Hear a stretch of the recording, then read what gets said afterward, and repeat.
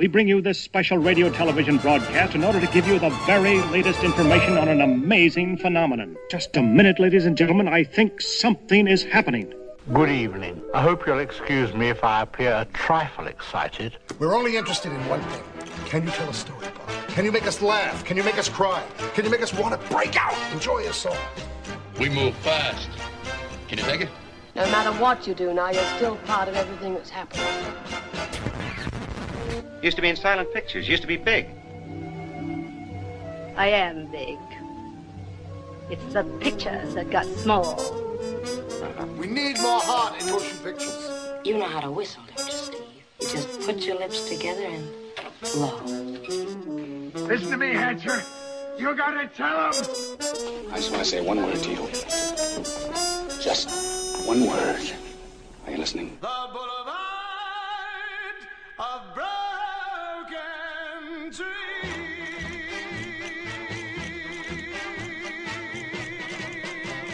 We're making another movie. This is the one I'll be remembered for. Welcome to the Sword Cinema Podcast. This week we're going to be taking a look at 1992's Hard Boiled, written by Barry Wong and directed by John Woo. Here's a clip. I've spent God knows how many hours working on this bloody case. And you tell me to lay off? You shut up! And just get on with it, right? Maybe you'd like to do an encore. Enjoying the performance? This is my office. Show me some respect. This may be a goddamn office, Tequila. The whole station's mine, though, so you listen! This is a fucking order! You know, you're really just full of shit. There's the John. Okay?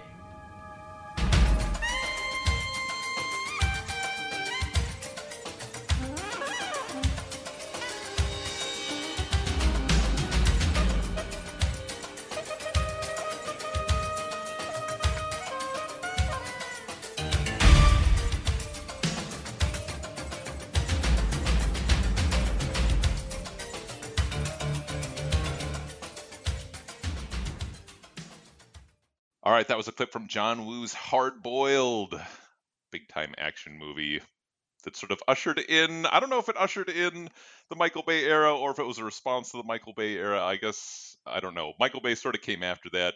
We can get into that a little bit as we go into the podcast, but joining me to talk about this movie and the chooser of this movie is Ricky D. What's up, Patrick? I also think that the movie was written by John Woo and Gordon Chan and Barry Wong. There's no doubt that he probably had a hand in it for sure. I'm not sure. Well, Barry Wong died, so he clearly had a hand in it. He died before finishing the script. Well, that would make sense then as to why they gave him full credit then, sort of a tribute. So wait, did you not know this? I did not know this, no. Okay, so before we introduce Simon, the screenplay writer died. So the first sequence in the film that takes place in the tea house, they had no script. So they actually filmed that sequence without a script. And before we introduce Simon, can I tell you what the original screenplay was about? Oh, wait, I think I might know this, but go for it. So the original screenplay focused on a villain who poisoned the formula bottles for babies and would kill babies. And Tony Leung was supposed to play the baby-killing psycho. And they were trying to, John Woo at the time was trying to break into American movies, into Hollywood, and they decided that killing babies was too disgusting for for him to make that leap. All right, we got to introduce him at this point, Rick. Simon Howell is also with us, who's been remaining very patient. Oh, hi. And I'm feeling good. And I love this movie, so it's a great day. Would you say this movie is a shot in the arm? I would say if Tony Leung was cast as a genocider of babies, I would still love him. Oh, he's my second favorite actor of all time. Who's number one? Paul Newman. Hell yeah. Good answer. All right, so Hard Boiled. John Woo had made a few action movies, Hong Kong action movies at the time. The Killer, I believe, if I remember right, and then oh God, I'm gonna look at this filmography really quick. Okay, so I know a lot about John Woo. So John Woo actually started when he was a really young filmmaker. So at the time in Hong Kong and China, most directors were like age 40 and up. He came into the scene, bursted into the scene at a very young age, early 20s type thing. So in the early 80s, he basically took off because he directed A Better Tomorrow, which was a huge hit. If you haven't seen it, it's a really good movie. Also stars Chow Yun-fat. What's really impressive about that film is the amount of time it spans, and yet the movie's only 95 minutes. It's got so many characters and such a thick plot, and he somehow manages to tell the story about all these characters in 95 minutes. As compared to Hard Boiled, which is a little too long, but we'll get to that. So anyways, he made Better Tomorrow 1, and there was, of course, 2, the sequel. Bullet in the Head, which is his most political and controversial film. The Killer, which I think is his best film by far. And then Hard Boiled. And at this point in time, he had a bad reputation in China. He was very controversial and trying to be political, and he had a falling out with his producer, Tsui Hark. And so that is why he left and went to Hollywood, because China sort of turned their back, or at least Hong Kong, on John Woo. And so Hard Boiled is what a lot of people consider to be his masterpiece. I think in terms of like action filmmaking, it's one of the greatest action films ever made, just for the 3 huge set pieces. This film has 3 action scenes: the beginning, the middle, and the end. And the last action scene actually takes place at about the hour and 10-minute mark of the film. So like the last 50 minutes of the movie is the last action sequence, which all takes place in a hospital.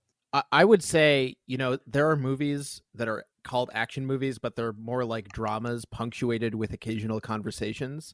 Whereas Hard Boiled is more like an action sequence that is punctuated by occasional talking. There's a few scenes of people talking, and then most of the meat of the movie involves someone getting shot. Yeah, I mean, the actual screenplay writer did die before he completed the script, and they completely decided to change the whole plot of the film. So they were basically writing the movie as they were shooting the movie. But I think John Woo kind of knew that he was done with making movies in Hong Kong.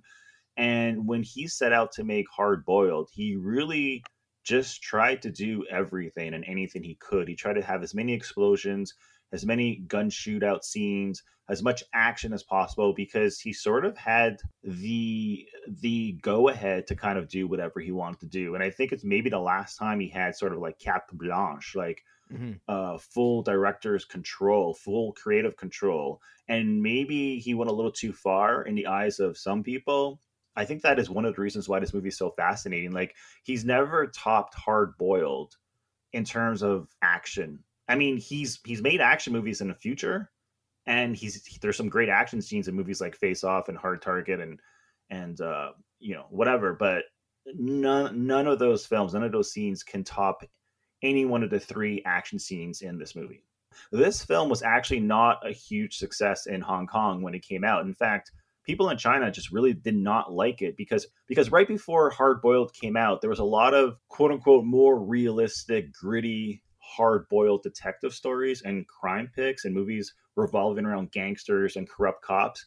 And they were far more realistic. And so a lot of people in China actually disliked Hard Boiled because it was so unrealistic. It was sort of like a video game movie. And I don't know who coined the term video game movie. And I kind of don't like that term because I think video games are amazing and a work of art. But I understand why people sometimes refer to some action movies as video game-like. But this movie really is like a video game, to the point where there's 3 big action scenes and there's 3 mini bosses and the final boss, which is Mad Dog. I could not stop thinking about Metal Gear Solid. Well, it's such a video game movie that the actual sequel to the movie is a video game. It's a video game, yeah. But especially like the Mad Dog character and all these scenes of like shifting loyalties between like ambiguously like sort of morally ambiguous bad guys while like stalking around industrial and in this case like hospital, like sort of antiseptic environments that are like a little bit dingy. It all felt very Metal Gear to me. But I'm looking down at my notes, and the first thing that I have down is, I mean, I was a little bit stoned when I wrote these, but the first one is in big letters, the joy of motion. To me, like, that's the reason to watch this movie is definitely not for the plot, which is honestly pretty much completely incomprehensible in terms of like, and I guess it's comprehensible in a sense. You know, you can tell who we're meant to care about and like what the basic arc of the film is going to be at some point. But I guess anyone who was looking for a realistic take, I saw that in on the Wikipedia page there was something about how he'd made a bunch of movies about gangsters that were arguably or potentially could be construed as glamorizing gangsters. So the claim on the page is that he wanted to make a movie glamorizing cops, which to me is the funniest thing I've ever heard. Because within the first 10 minutes of this movie, Tony Leung, a cop, has murdered 15 people. Well, so does Chow Yun-fat. He just shoots everyone in his way. Yes, yeah, but like the idea that this is meant to be some sort of advertisement for the Hong Kong Police Department is extremely funny to me. I don't think John Woo is a good storyteller, but he's amazing when it comes to directing action sequences. And in the late 80s, early 90s, like I became a huge fan of movies from Hong Kong because my ex was Chinese or half Chinese, and we used to go to Chinatown all the time and get those bootleg VHS and DVD copies, right? And so at the time, Hong Kong had delivered its sort of like own brand of stylish action thrillers like Hard Boiled, A Better Tomorrow, movies from Johnny To and Ringo Lam, movies that inspired and influenced Quentin Tarantino to make movies like Reservoir Dogs. And a lot of these films centered on a classic anti-hero, a criminal gang member, and or one corrupt cop or a cop undercover, and it all revolved around the underground criminal, like not Yakuza, what would you call it in Hong Kong? Just the triad, right? And of course, they all had excessive violence and a lot of heavy gun action. And these films were actually at one point in time referred to as heroic bloodshed. Like that was the actual genre, heroic bloodshed. Nobody says that anymore. Nowadays, we call it gun fu. And so movies like John Wick, for example, are inspired by Hard Boiled. Absolutely. And of course, The Matrix is another major one you need to drop in there. To some extent, yeah. When it comes to the action scenes, yeah. Yeah, in terms of like the destroying the building around you and people sitting perfectly still while a camera ramps around them or whatever. Yeah. Sure. All right, I should get this out of the way before I was talking to Simon a little bit before we did this. So I'm not a fan of this movie or John Woo's stuff. But there is I did figure out while I was rewatching this. There's one way for me to like this movie. So I'm gonna let you guys mostly talk about the positives because I don't think that John Woo is a very good action director. But if I look at this like a Michael Bay movie, I can find or a Sci-Fi Channel Saturday afternoon monster movie. That to me is where I can find entertainment in John Woo movies and a movie like Hard Boiled. Like I had enough of the action. It wasn't like it was pure torture. I was just bored at that point because this movie is really long. And I think this John Woo is like a 90-minute movie kind of guy, which is what a Sci-Fi Channel monster, B-movie monster movie is, or what a Michael Bay movie should be, but never are. It's excess. It's just tons of excess, and I'm not a big guy. I'm not a big excess guy unless it's really clever in some way. But I don't find John Woo to be clever, so instead I have to look at it like John Woo is a B-movie action director to me, like not a talented director in any sense other than he tries to make things look cool, just like Michael Bay does. To me, so that's the only way that I can derive entertainment out of this is to kind of laugh at it, not with it or admire it. And I do find plenty to laugh at John Woo movies for me, but I don't like to mock movies generally, so I do tend to avoid watching his stuff. So I just wanted to get that out of the way. This is definitely like I told Simon I'll probably never watch this movie again unless I have to, or in any John Woo movie, to tell you the truth. Yeah, so let me just respond to that really quick. Like, I agree that the movie is excessive and it's aggressive and the action can be overwhelming, especially if you're not into action films. And Hard Boiled is actually a movie I haven't watched in over 2 decades. Whereas I can watch Die Hard every year, of which I do around Christmas time. I can watch John Wick over and over again. But that's because movies like John Wick, Die Hard, like the great action movies, they have great characters, they have a good screenplay, a good plot, a good story, a good beginning, middle, and end. And Hard Boiled, to me, it's really just those 3 action scenes. But I do think Tony Leung is amazing in the movie, given what he's given to do. Given the fact that the script makes no sense, his character makes no sense, and yet he delivers an incredible performance because he's that good of an actor that even in a movie where he's completely lost because he has no idea what's going on with the script, because no one does, because they're making it up as they're filming the movie, he still manages to pull off a great performance in each individual scene, even if the overall picture doesn't add up, right? But I do wholeheartedly disagree with you. John Woo is an incredible director when it comes to action. Maybe not telling a story, maybe not, but I'm sorry, the action in this movie is so well directed. Michael Bay cannot even touch him when it comes to directing action. Michael Bay's action scenes make no sense. You get lost in the action. You have no idea where anyone is. It's just a bunch of quick camera shots and quick cuts. To me, you're describing Hard Boiled. Like, not Michael Bay. Like, that is my problem with Hard Boiled. I made a concerted effort to watch the action scenes and see at least try to admire the staging. And to me, John Woo is a terrible. Like, I don't want to get too negative. I don't want to get too into this, but I did get lost in the action scenes. I didn't know where anybody was. I started laughing at the action scenes because to me they were incomprehensible. They were a mess of just cool shots. Like, he knows how to set up a cool shot and make a shot look cool, but he cannot, to me, construct a scene any better than he can construct a story, because every scene is telling a story, just whether it's action or drama or anything. He's no good at a thread. He to me. I mean, you're completely wrong, though. I mean, just look at the unbroken 3-minute tracking shot. That's a groundbreaking sequence of which inspired filmmakers later on.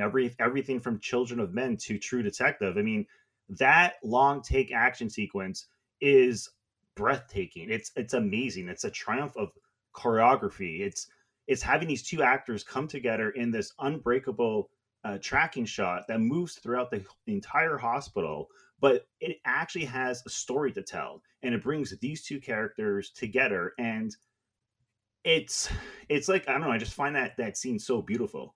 I mean, that was gonna be my pick for the best scene, so I don't know if I should jump ahead right now or wait till after the break. Well, I wanted to. I don't want to. I'm not gonna do any more debating. I think I've said enough about what I think of this movie. But there are certain things that, like, okay, so Chow Yun-fat, I for one thing thought he turns in a movie where things are supposed to be cool. It's very evident that things are supposed to be cool. I thought that he has the great performance in this movie, that because he is the epitome of cool, and that's so obviously what the movie wants to be. You know, it's so funny you should say that, Patrick, because to me, Tony Leung is the embodiment of cool, and as much as I love Chow Yun-fat, he kind of seems to me like just kind of a jerk in this movie. Oh, he is, but sometimes cool guys are the jerks. That's true. Like, I mean, he's like a greaser no from a 1960s movie, right? He's James Dean. The main thing I kept thinking throughout this movie is, like, Chow Yun-fat is a tremendous action star, but Tony Leung is like an all-around movie star. He is. He's just so good. If you look at his filmography and just the sheer breadth of the stuff that he's been in and been great in, been memorable in, and been distinct from the other performances in, I mean, Simon, you got to watch Bullet in the Head. His performance in that movie is unreal. He's just so good. I do like Chow Yun-fat in this movie.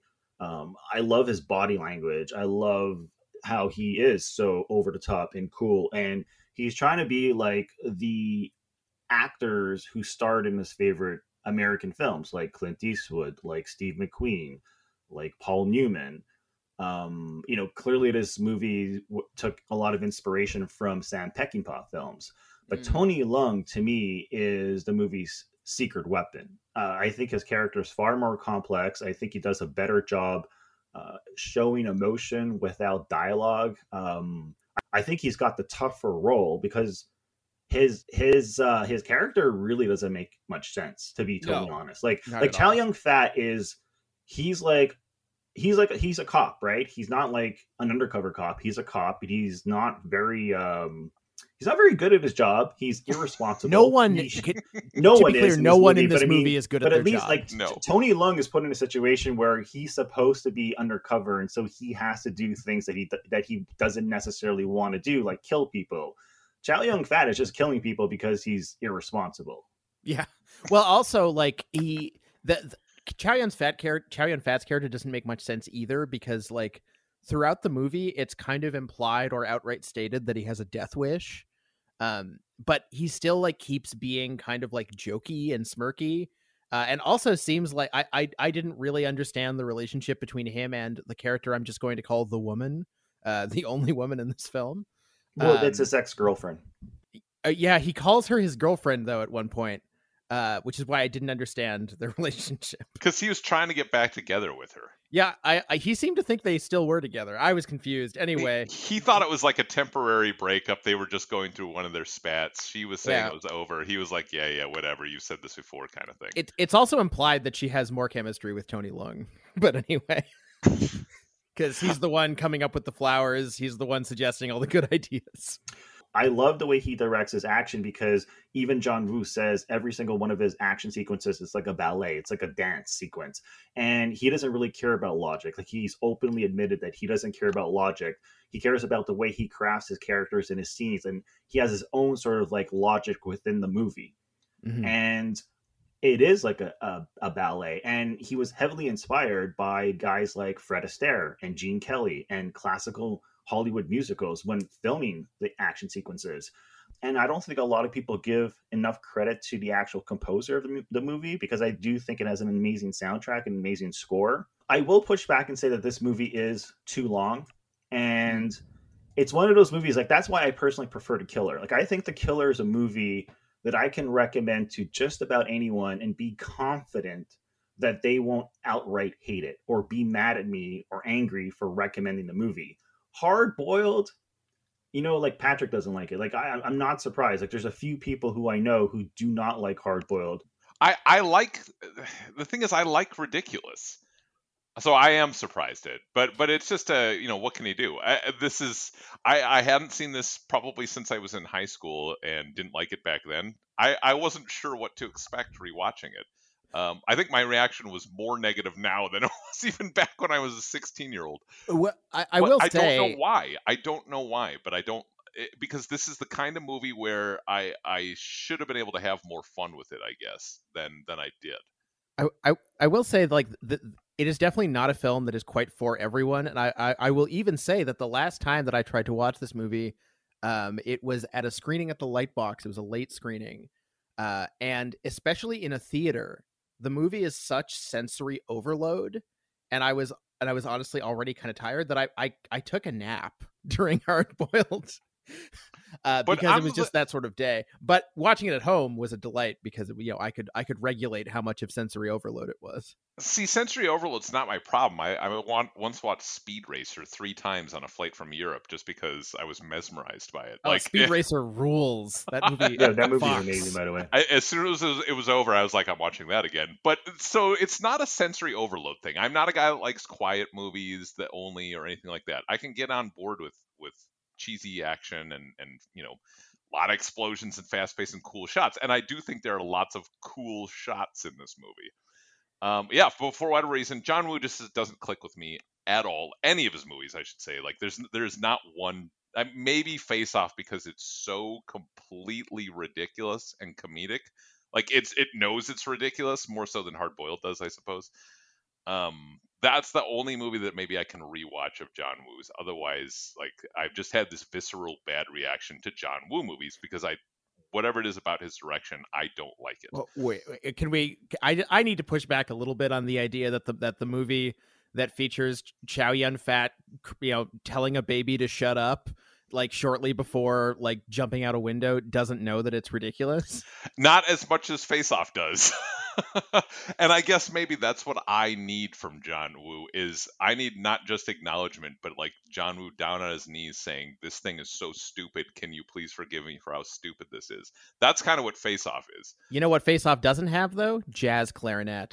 Exactly. I think the music really makes this movie so special and unique. It opens up with my favorite shot ever for any action film, and it's a very simple shot of tequila, and he has a shot of tequila. He's holding one of those bar glasses, right?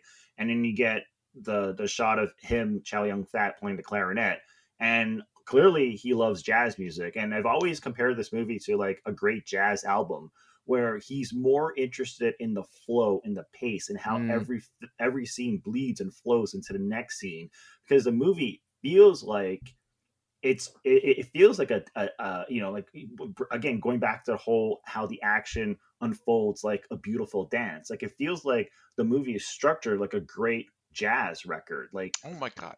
Yeah, that's why I don't like this movie, because I hate jazz. You hate jazz? There Yes. you go. I do It hate all jazz. makes sense. Wow. I It all makes hate sense jazz. now. Like, jazz to me is like nails on chalkboard. Wait, Maybe that's guys, it. do you hear that? Sorry, do you guys hear that? Do we hear what? Do you hear that? Do you hear the listeners booing you right now? How do you hate jazz? I'll forgive you for not liking hard boiled, but you hate jazz? I know, and it's like the only American musical form too, and it's the one that I hate. In the opening tea house scene, there's one sequence in which Tequila's partner stands in front of a doorway, and there's bullets flying towards him, and he kicks them out of the way. Like, he kicks him out of the way just to save his life, and then he jumps in front of the door and just starts shooting everybody. Like, there's no way this movie was ever taking itself seriously from the opening frame. Since you were talking about the dynamic between the two guys, I just wanted to mention this is one of the few movies like this where like the bond between these two men doesn't feel that homoerotic. It feels a little homoerotic at times. Especially, I don't think it feels at all homoerotic. Well, there's only two moments. There's one where, I mean, literally there's a scene where I think it's Tony Leung like lunges into a boat and lands on Chow Yun-fat in bed, and it's an intimate moment. And also, of course, Tony Leung's incredible acting moment near the end of the film of just like giving Chow Yun-fat that look across the flames. That's a very smoldering moment, but generally it is very platonic, and it does feel like they're trying to establish some kind of more spiritual. There's some sort of twin, like a twin connection between them, as opposed to some sort of other subtext. Also, I just want to also mention for anyone who's concerned about propaganda or anything like that, there's only two types of cops in this movie. Well, three: dirty cops, stupid cops, and stupid dirty cops.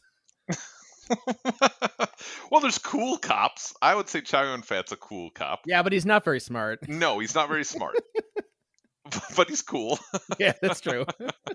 The tea house sequence, I really love the way this movie opens up, because it sets the standard of what is to come. Like, it sets the expectations. Like, usually that kind of sequence is reserved for the climax of an action movie, because there's so much going on, there's so much action, there's so many bullets flying, there's so many dead bodies. But in most movies, this amount of action would be the climax. Instead, John Woo opens the movie with this hyper stylish nonstop action sequence, which would make, no offense, Michael Bay blush. And I was reading about the making of the movie. John Woo prefers to film his movies in order. And the reason being is because if he sets out to make this crazy over-the-top action sequence and it's the first scene in the film, he knows he needs to top it for the next scene, and he needs to top that scene with the final scene. So he wanted to shoot everything in order, which is why he decided to shoot the tea house sequence, even though, like, right away, even though the script wasn't finished, because he wanted to open up big, but he needed to know how much they can actually do. So then when they get to the middle, the second action sequence, and then the third and final action sequence, he knows how much he needs to do to top that opening scene, right? And that sequence, the reason why he was able to go so over the top for the opening scene was because basically they were going to tear down that actual tea house, like the actual like location where they were filming, they were going to tear down that building, like demolish it. So he was able to do whatever the hell he wanted to do. Like he can literally destroy the entire location while they were filming because they were going to destroy it anyways. So, legend has it that they just went all crazy, and the stuntmen were so happy because they were basically able to write the actual scene as they were filming it. So it was kind of like the stuntmen played a major part in helping John Woo write this action sequence. But yeah, like even Chow Yun-fat had a lot of say in how he wanted John Woo to direct the action. For example, when he slides down a banister, shooting everyone with one gun in each of his hands, that becomes his signature move, and it becomes so iconic. And of course, he has his matchstick clenched between his teeth. And then, of course, there's a scene in which Tequila is covered in white flour as he dives through the restaurant, shooting everyone in his way. And the whole reason why he wanted to be covered in white flour was because the way the scene ends, he shoots the last gang member in the head, and the blood is supposed to splatter on him. By having him covered in white flour, there's that beautiful contrast between the red blood splattering on his ghastly face. Like the guy looks like a ghost. Also, if you fast forward to the last sequence, I love the scene in which they hide inside the morgue. I guess you would call it the morgue. Like the what do you call like the closet where they put dead bodies? Yeah. The body closets. Right. I don't know. I don't know what the term. I don't know morgue what you is, call right? it, right? But I don't know the corpse hutches. I don't know what they call But it. it's like there's two scenes in this movie where this dude pretty much like comes back from the dead or looks like a ghost. I just I don't know. I just love that. Can I just mention the scene when he's covered in flour and then he blows it? Like again, this is a movie that's meant to glamorize the police, and within the opening scene, by the end of it, our lead hero has executed a man point blank. Just for fun, basically. I think the time period that this came out in 1990s, that might help explain some of it too, because you could still have a Dirty Harry style policeman, which this guy completely is, and that would be glorifying the police. Nowadays, you would not look at that in context the same way, but back in 1992 or 91, you may have. Nowadays, like you're only getting that out of like a Ben Shapiro production. You're not going to get that out of a mainstream film. The thing about John Woo is that he's such a big name. He's a household name for like movie buffs that this would never happen. But this is, I think, what they should have done with John Woo, or what he should have done in terms of like pursuing a career. I mean, I'm not saying the guy shouldn't make movies, but I think he would be a better second unit director where he comes onto the set and directs the action. Like imagine, and a lot of Hollywood studios do this, right? They always have their second unit, right? Because they don't have enough time for the actual director to be everywhere. And they, like if you need to wrap up the movie in like 40-50 days, you're going to bring in your second unit director and your crew to film whatever action sequence, while the actual director of the film is filming something that's more performance based, like, dialogue or whatever, right? But I think like overall, that's why I understand why people don't like his movies. And it is funny though that a lot of people seem to trash his American films. They don't think it's as good as his films from Hong Kong. And I totally disagree. He made a lot of movies in Hong Kong, and I watched a shit ton of them. And a lot of them, most of them are not very good. Like when people think of his Hong Kong films, they think of A Better Tomorrow, the first one, Bullet in the Head, The Killer, and Hard Boiled. That's it. And then he went on to direct movies like Hard Target, which, by the way, I think is a really fun Jean-Claude Van Damme film. Broken Arrow, again, kind of like a fun John Travolta vehicle with some good action, but again, not a great movie by any stretch of the imagination, but there's some good action scenes in there. Face Off, like you said, Patrick, that movie is just goofy as hell, clearly not taking itself seriously. And I mean, come on, like the movie is about John Travolta and Nicolas Cage swap faces, and yet nobody notices, even though they're like, they don't have the same body structure. Nicolas Cage is like 3 feet taller than John Travolta, has a different hairdo. Nobody notices. But it allows two actors to act like the other actor, which is funny. But that's the thing about John Woo. Like he's not a good storyteller. He's not. So like if you say a director is someone who's great at telling stories and directing his actors, I'm not sure if John Woo would be considered a great director. And I don't even know if he's great at directing actors. I think he's just blessed to work with talented actors like Chow Yun-fat, Nicolas Cage and Tony Leung, for example.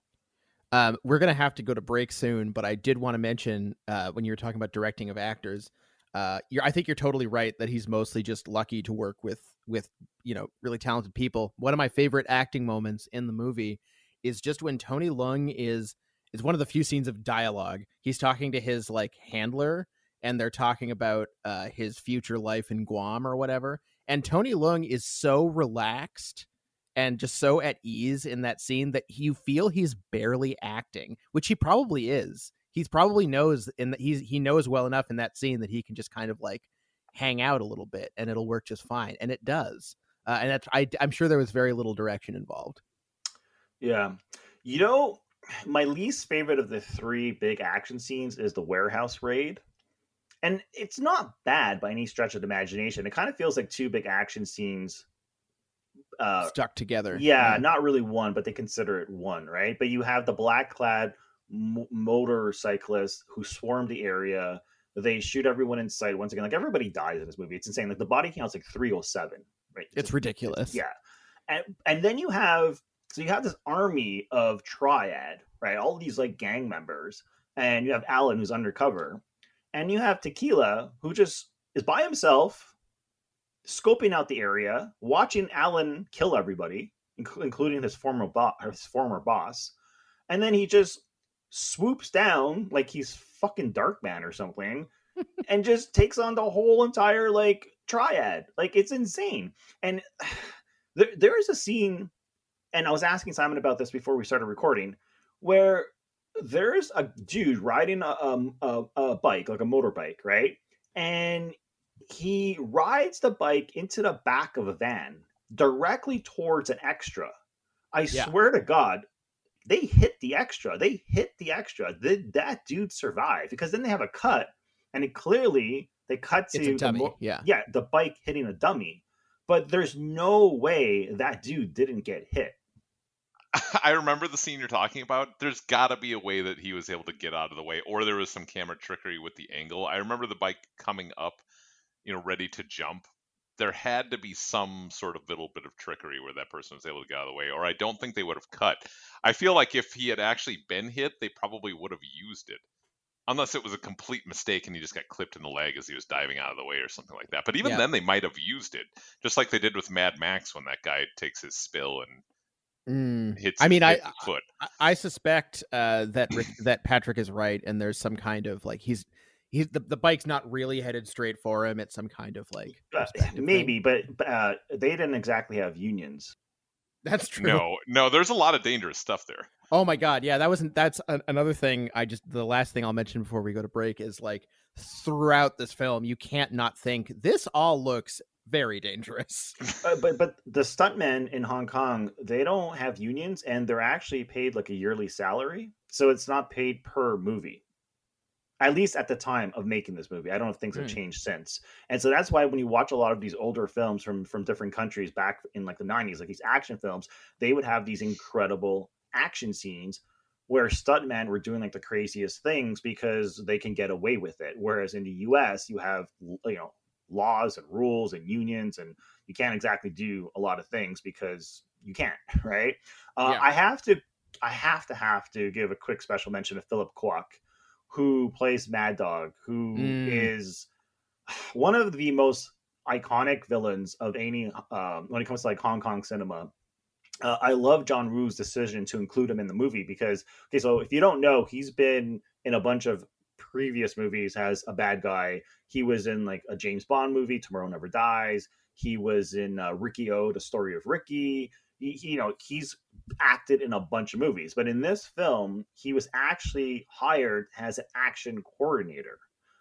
But because John Woo knew of his past as an actor, and because he just has this great presence, he decided to write in this character called Mad Dog, who has an eye patch, and decided to make him the villain. Well, he's like one of the villains, right? He's like the lead henchman. He's still the henchman. He's the lead henchman of Wong for sure, but he's the most memorable and iconic of all the bad guys in the film. So he's like twice the size of every other actor in the film.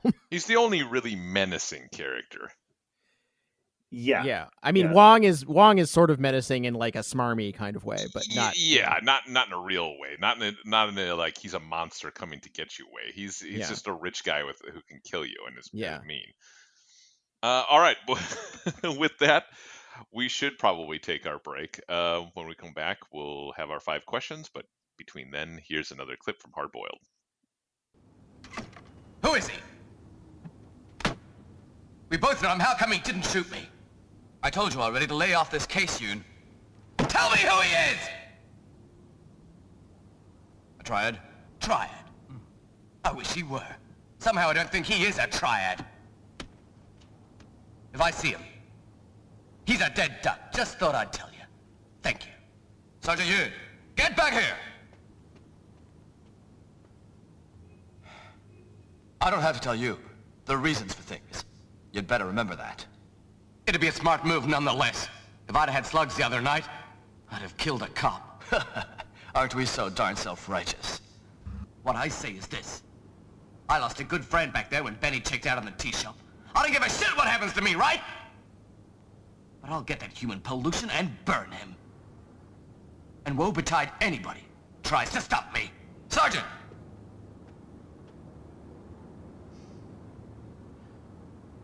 If you step out of line again, you'll be without employment. It'll be one more problem, Bastard! All right, that was a clip from Hard Boiled. We are at the point of the podcast where we ask our 5 questions.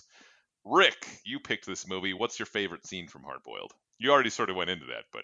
It's, I think, the best scene and my favorite scene and the most influential scene of the movie. It's the famous unbroken 3-minute tracking shot, a groundbreaking sequence. But the scene is just brilliant because it tells a story. It's like, you know, a lot of times you see these movies and they have these like long takes for the sake of just having a long take, but there's really no point in having a long take. It's just like, look at me, look at my fancy camera work. And often those long takes are distracting and takes the viewer out of the movie because you're so impressed by the long take. And, you know, it's cool, but does it serve a purpose? In this movie, it serves a purpose. We sort of like danced around this earlier on in the podcast. They're so similar yet so different. And one's undercover and one's, you know, an actual cop, right?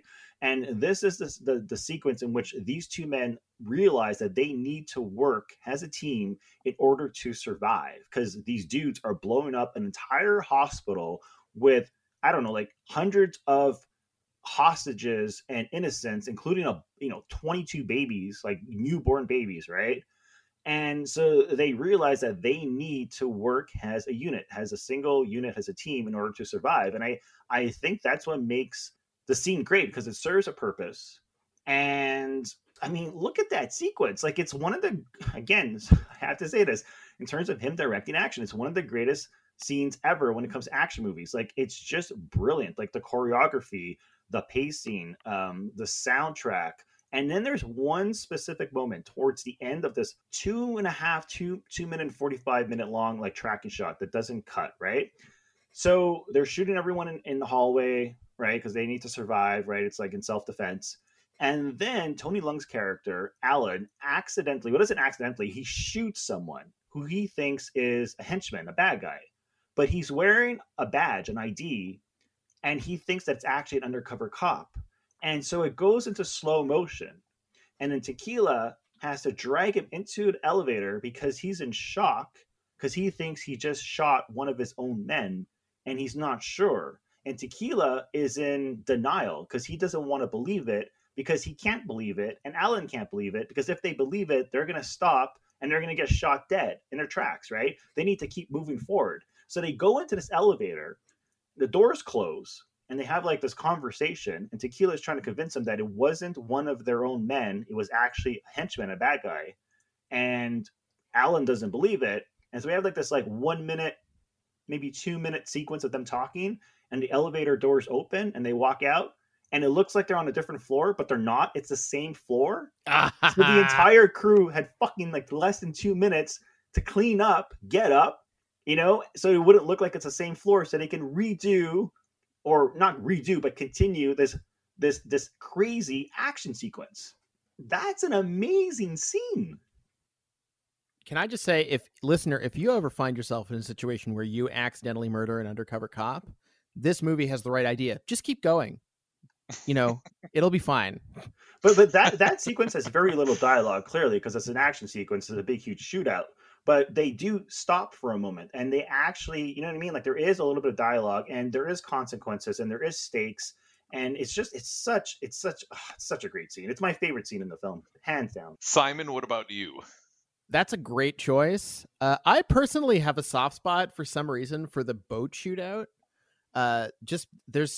He seems to have so much fun with just using every aspect of that set. The way that that Tony Leung like pops out of an extra special window on the side, and the way that when Chow Yun-fat has to leave the scene, he just jumps into the ocean. I love that, and I also love the staging of him hiding under the boards, watching everything go down. I don't know, just to be a lovely, simple, elegant, but super fun action sequence, and it doesn't overstay its welcome. Yeah, love that. I mean, it's not rocket science. It's just a great action scene. Yeah, it doesn't have a whole lot. You're right about not overstaying its welcome. It's one of the shortest action scenes in the movie, probably. It might be the shortest.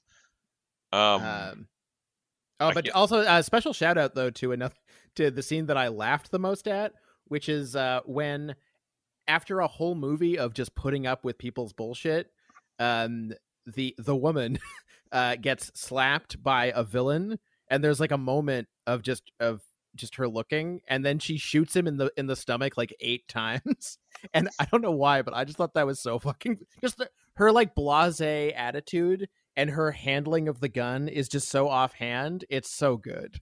My special mention really quick is the baby sequence when he covers the baby's eyes and he's like X-rated. And then of course later on the baby pees on him while he's like lit on fire, which puts out the fire. Pretty good. I was talking with Simon about this before the podcast, how I think it's interesting that the posters of him holding a baby, like this cop with a shotgun holding a baby, and looks covered in blood. Yeah, it looks all very comical though. It looks like it would be, a Burt Reynolds vehicle in the 90s or something. You could have easily done that. Just put a comparison, like, oh, it's Cop Dad. My favorite little piece of baby related dialogue, other than when Chow Yun-fat tells a newborn baby to shut up in a hospital full of bullets and explosions, is when she has the bright idea to start putting cotton in their ears, and he's like, "Do we have to do this?" And she's like, "Yes." Do you not understand how babies work? Yeah. All right. I guess my favorite scene would be the first one. I don't think the action actually gets better than that first scene, but it's got a lot of cool tension and build up. I love the reflections in, all the different little metallic things, all the different ornamentation that's around that set. And I love the way it finishes. You already described it with the flower and him kind of like sliding in, putting a gun to that guy's head and blowing him away, and the blood splatters all over his face. Visually just great. I didn't really know what the hell was going on for a lot of it, but some of it I did, and that's where that's why I could say, like, to me it was the best action scene in the movie. I also like how it has the flavor of like a police procedural or something, where it's like, oh, it's like a stakeout. There's tension. There's a little bit of almost espionage going on, and it's like it's really the only sequence in the movie that feels like that. Yeah, and that's why I like it the best, because it's building. It's the only action scene that has any consequences, that has any any substance whatsoever, because the rest of it is all just standard boilerplate stuff to me, like plotting wise, where it's like, okay, we need an action scene here, so we're going to write in an action scene here. But this one actually seems like, okay, this one to me does tell a story. It's like they are in a stakeout. I love how he's kind of bored with the conversation that the cop across from him is having with him at the beginning. Yeah. And he's just watching the reflections, and he's just looking around the room. But yeah, this is the only movie that to me has like a buildup of tension and a release. The rest of them just sort of come at, like I say, boilerplate moments. That's a screenwriting thing. Like we need an action scene here. We've got an action scene here. And some of them for me run on so long that there just isn't any more tension. I have nothing left. I'm not invested in his action scenes at all, because they go on forever. Whereas the boat scene is kind of a refreshing one, like you say, because it's very short. It's quick. It gets to the point, gets it over with, and I kind of like that scene too, because it is fun and it's over with. The tea room scene goes on a little too long, but it does change locations, and that helps quite a bit. And then visually, he tops it off with that whole flour caked Chow Yun Fat coming in, which it does a nice job of mixing things up from sort of the yellows and browns of the earlier. When he's covered in flour and like what looks like berry compote, my man really is looking like a snack. That's all I can tell you. Yeah, the blood in this movie looks delicious. I really like how he smashes the birdcage and there's like guns hidden inside a birdcage. I love his trademark of using birds in all the scenes. And what's great too about his action scenes, especially specifically that one, is he likes to have everything move in frame.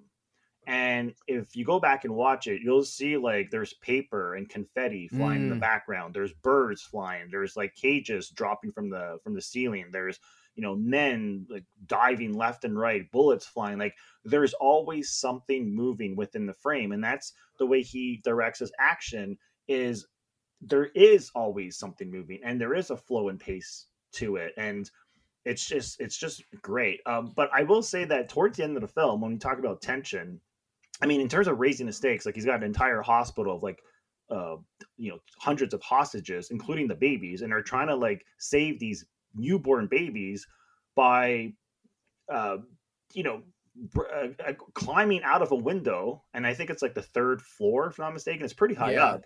And they need to save these babies one by one while people are shooting at them. I mean, that's raising the stakes. And I mean, only in Hong Kong, I don't think you can do that in the United States or in Canada, like anywhere in North America, where you have a movie where you have like 22 babies that they are trying to save from an exploding building while a bunch of henchmen are shooting at them. Like that's insane. But it is ridiculous. It's completely insane. The scene with the most tension is actually, again, in the hospital sequence, when they discover the underground lair that's used to hide all of the weapons. And they basically go into this tunnel. The door locks behind them, and so they're stuck in this tunnel. They need to get out, and so he comes up with this weird, crazy idea, kind of like a MacGyver. Like this actual sequence reminds me of like MacGyver, where he takes a bullet, and I'm not sure what he does. Like he puts the bullet. He takes the gunpowder out of the bullets. He wants the gunpowder to cause an explosion as opposed to fire the actual bullet. So he takes the bullet out of the casing, and he basically leaves the gunpowder in there, and then he's going to shoot. So there's the pin on the back of the bullet. That's what the hammer would strike in the gun, and that's what actually causes the ignition and the gunpowder to light and then the bullet to explode out. So he's going to shoot that. He sticks the casing in there with all the gunpowder in it, so it's still going to be explosive, but it won't have a bullet. And then he's going to shoot that pin, the firing. That's not called the firing pin. I don't know what that's called, but yeah, he's gonna shoot that thing and then cause the explosion. Like, it's an amazing shot, of course. I did like that scene. I'll give you that, because I like how he backs off for a second. Exactly. Yeah. He takes a second. He's not sure. He holds the shot on Chow Yun Fat's character Tequila. So he holds the shot on Tequila, and it looks like he's gonna fire, and then he's too afraid to fire, and you see he's shaking, like he's actually afraid because he thinks that he can blow himself up. But he has no choice. And then it doesn't work. And so because it doesn't work, Alan has to basically electrify himself in order to free them. But then when they finally get the door open, this is what I'm saying about how if it resembles like a video game, the door finally opens. So you solve that puzzle. And then you have the big baddie, like the big final boss, Mad Dog, who you got to fight. And this is the first and only sequence in the movie where we get hand-to-hand combat. And I love the way Mad Dog comes from the ceiling, just jumps on top of them. It takes 2 of them to fight him off, and yet that's not good enough because they actually don't stop him. And I also like how Mad Dog has like specific rules and a code, right? Because his boss just goes and shoots everyone. So at one point they have this standoff, and it's a standoff between Mad Dog and Alan and Tequila. And in between them are a bunch of physically handicapped people who can't walk very fast. And so he wants to let the people pass because he doesn't want any innocents to get injured. But before they can actually escape, his boss walks in and starts shooting everybody. Can I just mention, Mad Dog's a great henchman, but one of my actually, maybe we should skip to the things we'll change, because this is the thing I would change. Can we sure, do that? Let's skip Can we segue to that? Yeah. Mad Dog goes out like a fucking punk. It is not fair. He should have gotten a better exit than he got. So Mad Dog, I can't help but think of this is I don't know why, but I had flashbacks to this. Their relationship and even some parts of the movie, like with Chow Yun Fat. I thought of Chow Yun Fat kind of as a Popeye Doyle type character. I thought of Mad Dog as the henchman of the French drug dealer from the French Connection. Mm-hmm. I don't know why, and they both kind of go out like punks. Like they don't necessarily they're the real threats in the movie. Now, granted, like the dude in the French Connection gets his little sniper moments, and there's the nice car chase and everything like that. But really, the way that he goes out is kind of like a punk. Yeah, like, he turns around and he runs and he gets shot in the back and dies, and that's kind of it. And that's how menacing he really was. But throughout the whole movie, he's a big threat because he also performs like an assassination at the beginning of that movie, and I just had a distinct vibe between the relationship between those two. I don't know where Alan fits into all of this, but my actual real answer though is that the climactic showdown is very deflating after all the crazy action we just had. I just didn't think that it felt very like it's suddenly like a second-rate Die Hard knockoff, which is funny because I would way sooner rewatch this than Die Hard. But just that showdown between Anthony Wong, who I actually do think is quite good, and Chow Yun Fat, I don't know. I feel like they could have juiced that a bit more somehow. Anyway, what would someone else go? Yeah, Rick. One thing. If there were one thing that you could change.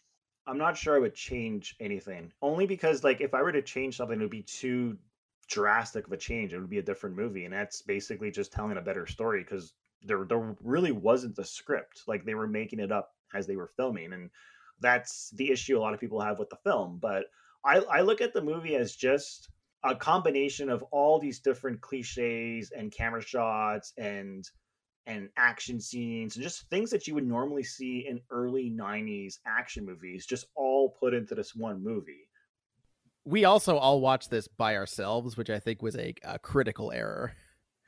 This is a movie meant to be watched with as many people as possible. That's not true. I mean, I first watched this on the big screen at Fantasia, and I've watched this movie plenty of times. Like when this movie came out, it was at a time in my life, like if we were to travel back in time and talk to Ricky D back in like the early 90s or mid 90s, it's when my favorite movies were like Desperado and Hard Boiled and The Killer. It was like these action movies that were so over the top and just really, really fun to watch with your friends late at night. And so I watched this movie tons of times with my friends. Like now, yes, because of the pandemic, I watched the movie by myself at home, but I don't really think that's the reason, Simon, because like I own multiple copies of this movie and I very rarely revisit the movie because it is long and it's not a chore to watch, but it's not necessarily exhausting, but it does demand your attention in a different way. Like, I don't know how to explain it. Like, you know how some movies, they move really slow, so you really have to be like wide awake and in the mood for it, right? Like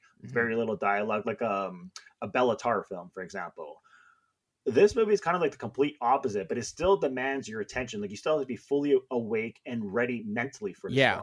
Well, that's why, like I said, when I went to see it in a hot theater on a tired night, I could not get through it because it's a lot. It's sensory overload.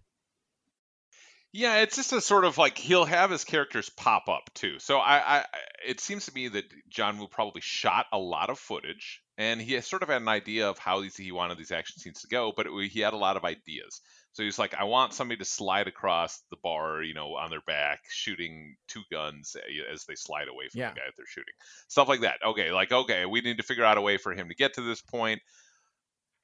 And it's a lot of ideas like that. And then when they get into the editing room, they're like, well, I still really like that shot. But we don't really have a logical way from the previous shot to get to this, but let's just cut to that anyway, because it's a cool shot and people are really going to like it. And that to me is what happens with a lot of his big action scenes. You're right that the smaller ones that doesn't happen with, and the smaller ones he's much better at when it's a controlled environment. But when he's got a lot of chaos going on, he just throws in stuff. Yeah, but the chaos is beautiful. I still think that's a script problem, because if your scene is asking for 200 extras in a warehouse shooting each other, then what else are you going to do, right? But like if you look at Robert Rodriguez, who I really like Robert Rodriguez, and I was a big, huge fan of his movies. That came out roughly around the same time. Like El Mariachi was released in 1992, the exact same year as Hard Boiled, right? And there's no way that Robert Rodriguez could have been influenced or inspired by Hard Boiled because he released El Mariachi the very same year. But if you look at those two movies, which are similar in the sense that it's basically like 90 minutes of just like a bunch of people shooting each other. It's like a gun shootout sequence after gun shootout sequence after gun shootout sequence. But Robert Rodriguez, he cuts every 2-3 seconds in editing, mainly because he likes editing. So he wanted to go into the editing room and cut all these different like shots because he had so much footage. Whereas John Woo lets the camera just roll. And there's no edits and there's no cuts. And like I pinpointed the 3-minute tracking shot, but there's plenty of shots that last like 30 seconds, 45 seconds, 60 seconds. And that to me is an indication that he can direct action. But on a script level, again, if your scene is calling for 100 extras to shoot each other, what is he going to do? I just want to mention that in terms of keeping track of the scenes, like I kind of agree with Patrick in the sense that like the precise geography of every sequence is not totally clear to me, but I do think what John Woo is really good at, and this is going to sound kind of basic, but it felt very real to me as I was watching it. People shoot guns and then you see where the bullets go, and it makes sense, that the from one shot to the next, the trajectory of the bullets and what's happening feels more or less in concert with what just happened. At least it felt that way to me. You're right. They never run out of bullets. You always see who they're shooting. Yeah, so much of the action sequence is like square on someone shooting at someone, usually while flying through the air or rolling on a gurney, and then the next thing you see is someone being shot or some wild element being shot. My other favorite thing about the action sequences, and I'm sure you both noticed this, there are at least 2 or 3 instances of someone just jumping through a plate of glass just because they can, and not because it has any strategic value whatsoever. Mad Dog especially is a prime example of this. It actually has no strategic value. None. You're likely to get hurt in real life doing it, and then you'll get shot But boy, it sure looks like a lot of fun. But it looks really cool. And that's John Woo movies to me. They look cool. I think part of it is like, if you guys enjoy the rhythm of this, I think it's the jazz thing. This is the jazz, maybe this is the jazz of action stuff. Maybe that's what John Woo definitely is. And to me, definitely is. It's that rhythm that rubs me the wrong way. I don't like the rhythm of his action scenes the same way I don't like the rhythm of jazz. But I'm glad we brought up jazz, because it also feels like it at times the movie feels sort of schizophrenic. Like it's moving from the police procedural vibes at the beginning to then we have this quasi love interest who's like barely in the movie and like really not a strong focus. Then we have this like die-hardy villain. And then we have like sort of the more over the top stylized Hong Kong action. And we also have this video game henchman. And it's all like, it none of it really feels like Until Hard Boiled all those things had really been in one film. And this kind of synthesizes it as jazz does. I watched this movie and I appreciate it for the beauty of like the camera work and the just the sheer aesthetic, the aesthetic, and just the idea, like again, like ideas like mixing the jazz music with this epic action film, blowing up an entire hospital, which it's not really a hospital, but it's pretty impressive that they built this huge set. It took them like 40 days to just film the hospital sequence. It took them over 120 days just to film the entire film. And it was a long shoot. It's a long shoot, and that's because John Woo didn't want a second unit. He wanted to do everything himself. He wanted it to be his movie. He realized it was the first and last time he would have like full creative control and such a huge budget to be able to do these crazy things. And so he took advantage of it. And I don't know. And that's why, like, when you ask me what to change, I don't know what I can actually change that would make a big enough difference without changing something big. I would have Chow Yun-fat smoking a cigarette as he was sliding down the railing in that opening scene, as opposed to having the toothpick in his mouth or matchstick. I can't remember which one it is. I thought it was a toothpick, not a matchstick. The toothpick is because of what's his face from. I think he got it from Steve McQueen's Getaway, right? I would have had him smoking a cigarette. That would have been the only way that would have been cooler. That takes away from Mad Dog, who lights up his cigarettes when the car blows up. That's true. Well, that could have given them some parallel. Then you could have really had, instead of having the parallel be between Alan and Tequila, you could have had it been between Tequila and Mad Dog. All right, we got to move on though. that was probably the longest "What would you change" segment we've ever had. MVP time, guys. MVP. Rick, we're going to start with you. Who's your MVP of this movie?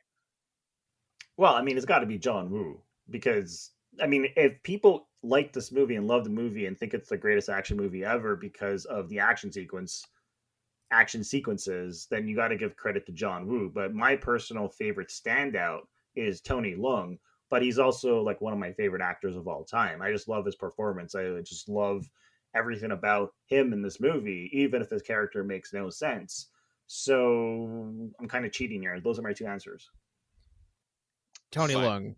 I was going to say Simon. I think no. Without Tony Leung, the movie has no soul. Exactly. It would just be an action film. Yeah, and like, I'm sorry, but maybe I'm a sucker. But near the end, when we do get that shot of him like looking across the flames at Chow Yun-fat, I was like, briefly for like a second, I was actually moved. I was like, damn.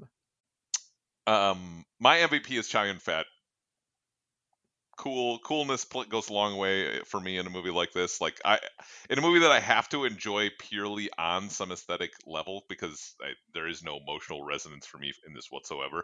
Like Alan, to me, as a character, I know you guys like him, but for me as a character, he doesn't register at all. Like that's a totally DOA, fair. A DOA character. Like I probably, now I haven't seen a lot of Tony Leung movies, so I can't comment on him as an actor. I don't remember. You haven't seen In the Mood for Love? I don't think so.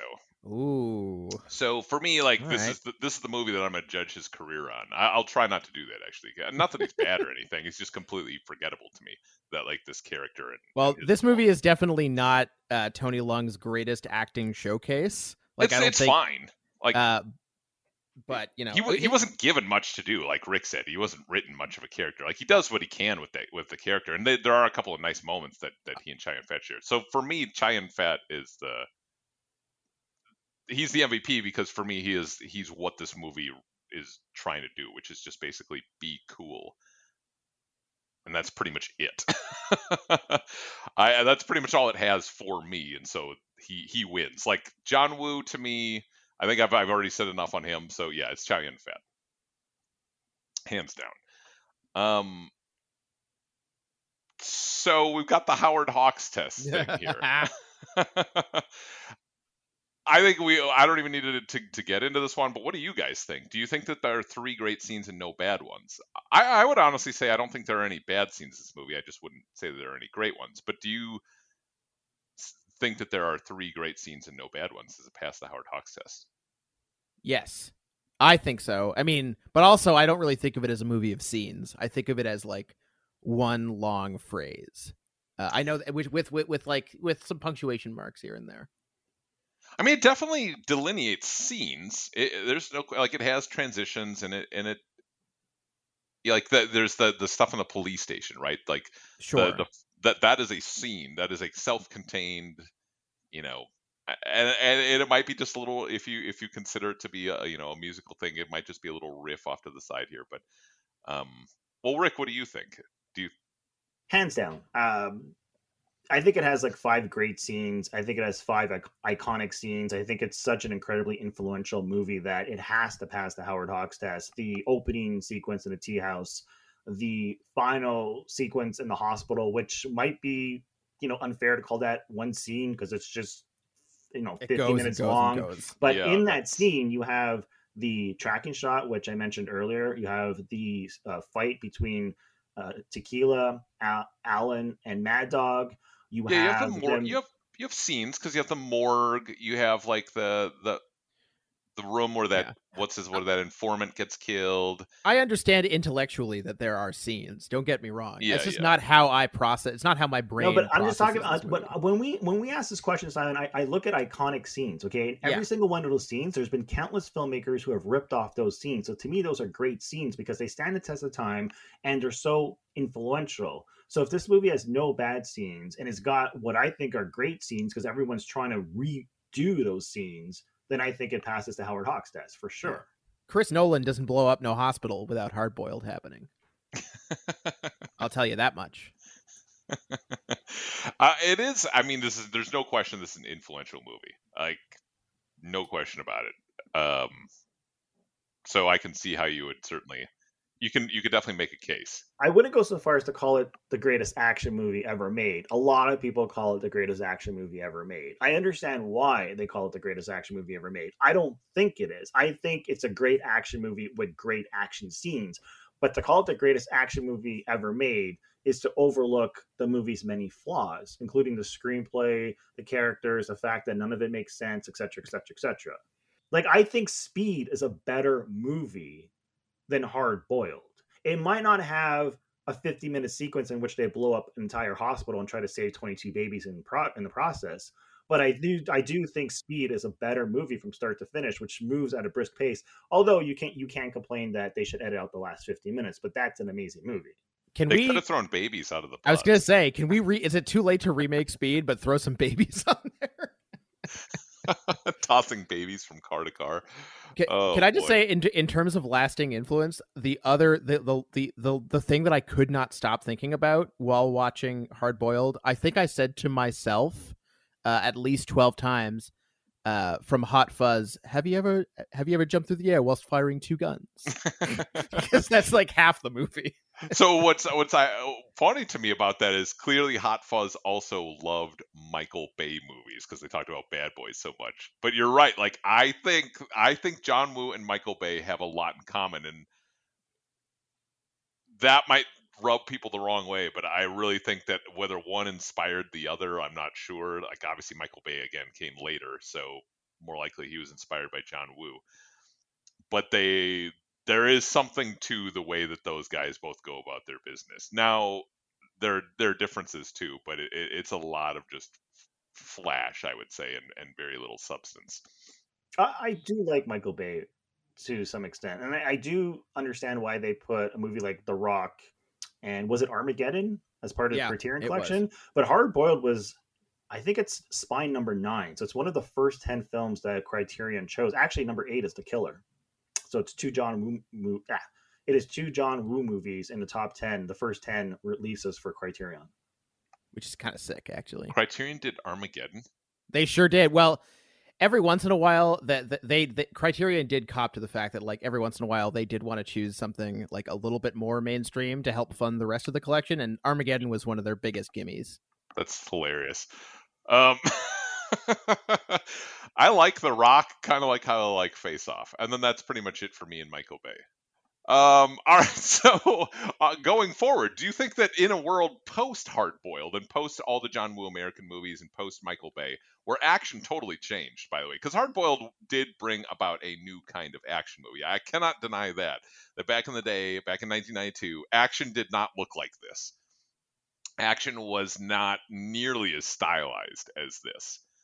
For the most part, it was done like you think of all the big action movies of the 80s, and there are some great ones, but they're not nearly as stylized as this.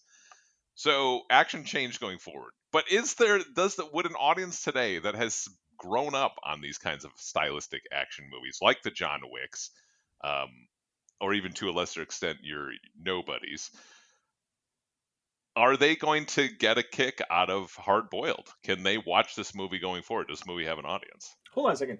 I think the action movies were stylish before Hard Boiled, because Hard Boiled stole all of the ideas from American filmmakers like Sam Peckinpah, Sam Raimi, George Miller, like Mad Max, even though it was filmed in Australia. And I think the only difference really maybe is the type of lighting and the jazz music. That they Hard Boiled amps you can watch George Miller or even Sam Raimi in the 80s movie. Like there's no way they're not trying to do anything. Like, okay, Sam Raimi, Darkman. Well, wait, Darkman was like 1990, I think. I think the only difference really is that John Woo is bringing a new level of operatic aesthetic excess. Yes, that's really what's new. They were not nearly as excessive as Hard Boiled was. Like when you look at gunfights from Sam Peckinpah, you cannot compare that to Hard Boiled. That's like Sam Peckinpah that's like saying that Stagecoach is the same as The Good, It's the Bad, the and the next Ugly. level, but that's where he got his inspiration from. He just Sure, took it sure, to a and new level. everybody's inspired by other people, but action movies, I would argue, changed, and we saw that in the '90s after Hard Boiled, like, and Michael Bay came in with The Rock. Everybody wanted to do Bad Boys, The Rock, jumping through the air, firing two guns at the same time. All of a sudden, action movies want to do that, and now you have action movies like John Wick, which are the logical step from that. Like, action has now even increased where the martial arts have become a bigger part of it. I would have to look at a timeline of my favorite action movies ever and look at what came out in the 80s. But when I think of like a movie like Die Hard, to me, that was like such an inspiration and so influential, even for John Woo in a movie like Hard Boiled, because that came out 4 or 5 years prior. And that was like this tough guy, really cool hero who defied all the odds and was trapped in an apartment or in a not an apartment complex, but a building that pretty much is exploding around him. And you know what I mean? He's just like, he defies all the odds. And it's like, we're at the point now where, and this is why like I don't like the Fast and Furious franchise, because it's weird because I criticize that franchise for being so over the top and so unrealistic. And I find that like my problem with those movies is I feel like there's no suspense, because it's like they can like drive a car off a cliff and land on a plane and everything's cool. They're going to survive. And well, so I don't okay, like that. I guess to get very specific about what I think has changed in the action, it's the choreography. Everything is so plainly choreographed, like that ballet movement, and that I think is what happened after Hard Boiled, Michael Bay, all that kind of stuff, and The Matrix too, where action scenes lost a lot of tension because they no longer felt realistic. They were fun to watch because the choreography is fun to watch. Just like watching a Jackie Chan movie is fun. His fight scenes are fun. You never feel like Jackie Chan's ever in any danger. They've got a fluidity that is fun to watch. Yeah, that's what I said earlier. It feels like a dance, because in Die Hard, Bruce Willis runs across the hallway like anyone would run across a hallway while bullets are flying towards them. There's nothing fancy about it. In Hard Boiled, they walk, and their posture and the slow motion and where they step and where they move and how they move, it's like a ballet. And so you're totally right. And that's been taken to the extreme with movies like John Wick, which are so choreographed. Like, there's not a single moment in those movies that feels like it's real. So can audiences go, and now people are used to that kind of action, right? Like, that's become, even in your Marvel superhero movies, there's a lot of that in there. Even though, it's a lot of just punching guys back and forth and flying into buildings, there still is a choreographed element to the way they fight.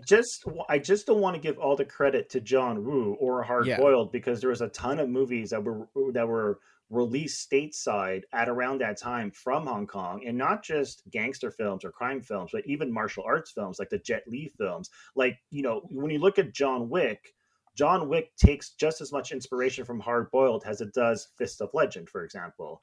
You also had directors like Ringo Lam and Johnny To, and so I'm not going to give all the credit to Hard Boiled. I think the thing about Hard Boiled is it was that one film that just got around and landed in more hands of teenagers in North America at that time than, say, like Fist of Legend or City on Fire. They made, exactly. So that's what I mean. I know that, like lots of other guys, John Woo's not like, he wasn't inventing all of this necessarily. He's part of a movement. But Hard Boiled is the one that broke through and made this sort of popular and changed Hollywood movies. I would not argue that Fist of Legend like changed Hollywood movies. Hard Boiled did, because it found an audience. In the West. And I think that to answer the original question, this movie will always have an audience, because I think there's just there aren't many action movies that can match this one for pure anarchic joy of motion and style and excess, and not worrying too much about, like, what we haven't talked about in the last 90 minutes. We haven't talked about subtext. We haven't talked about politics. We haven't talked about anything to do with just how this thing looks and feels while it's moving around, which either works for you or doesn't. And I think it will continue to work for people as it does for me. Yeah. And like, when you watch a horror film, like maybe even a Sam Raimi movie, and it doesn't exactly necessarily have a great plot or script, or maybe even like the cast isn't very talented and the acting is not that great, but it's just got these amazing scenes of great gore and blood and kill sequences. But that's what horror movie fans want to see. And so they will just revisit that movie over and over and over again, even if it's not as good as, say, a movie like Silence of the Lambs, which wins like 7 Oscars type thing because it's so good. Like there's different, like to me, Hard Boiled is the movie I go to, like if it's okay, if people were to come over and I want to introduce anyone to Hong Kong action films, then guaranteed I would whip out Hard Boiled or The Killer. Guaranteed. Like it's the go-to film.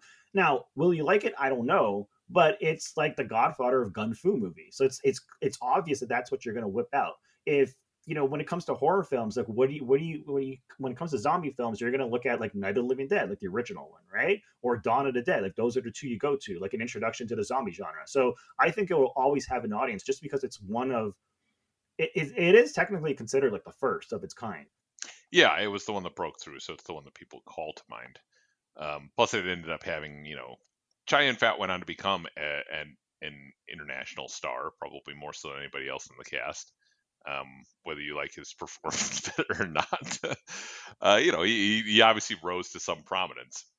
Yeah, I'm not sure. I'm not sure that you can take the John Wick audience and show them this and they'll still be impressed. I think there will always be people who love movies, who really, really, really get into movies, who will, of course, there'll be niche audiences for this. There'll be cult audiences for it, I guess.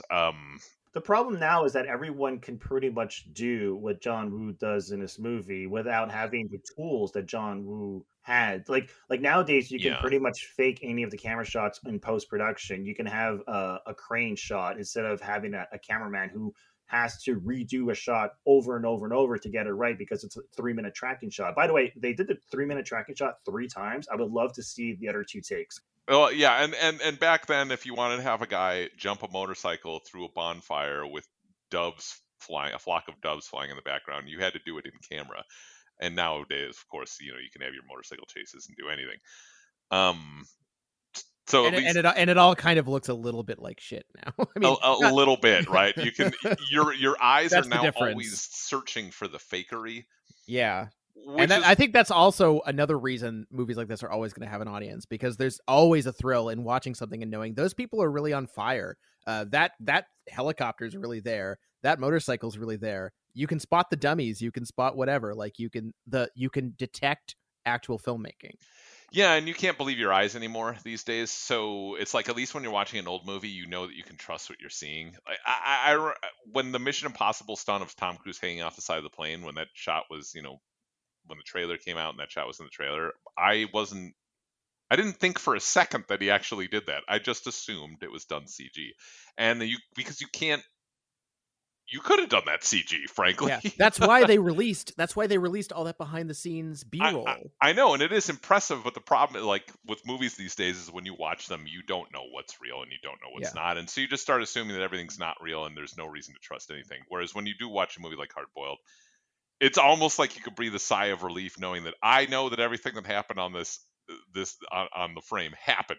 This happened in real life. Somebody did this, and it may not go down. They might be tricking me in some way, but what the camera's looking at is real every time. Yeah. And that's cool. All. That's timeless. So we really should wrap this up. We're gonna just make it nice and quick. Hard Boiled, if you're into action, check it out. Don't listen to me. I'm a grumpy guy when it comes to some of this stuff. Rule number 1 of this podcast is never listen to Patrick. I have discovered that my tastes are kind of they're outliers, and not in a cool way either. I'm like super mainstream, but then I hate other stuff. I don't know what it is. Simon, can we find you anywhere online? No, you cannot. All right. Well, you can find me online here at the Assorted Cinema Podcast, but as soon as a cool movie comes out to review, I'll be doing that as soon as one catches my eye. But be sure to like us, leave us a review on iTunes, stuff like that. Send us a tweet or something. Do those things that social media things that people do. We do like to hear from people, like to get responses. So that's always fun. especially if you hate that I hate jazz and or hard-boiled. I would be glad to discuss that further with anybody. Rick, where can people find you and the podcast? SortedCinema.com. The Twitter handle is Sorted Cinema, and you can find the podcast just about everywhere from iTunes to Amazon to Podbean to YouTube. All the links are over at SortedCinema.com. All right, that'll do it for this week. We will see you next week with whatever I choose in revenge for this movie. See you then. Bye. You've already destroyed him. No need to kill him. You think he'd let me live if he was here with a gun? Not a chance. In this world, the man who holds the gun wins. The real fact is, he's in my way, and he's gotta die. He doesn't want big bucks, but I sure as hell do. His low prices are killing my market. I'm losing out. So don't blame me, all right? It's what you've got, and not in how you made it, all right? Helen, you sticky traitor! Fuck you, you goddamn little shit! Lonnie, drop that gun! Drop it!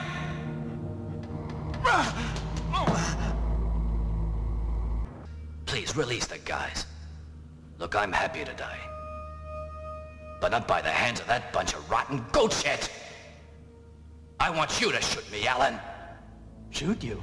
Shoot me.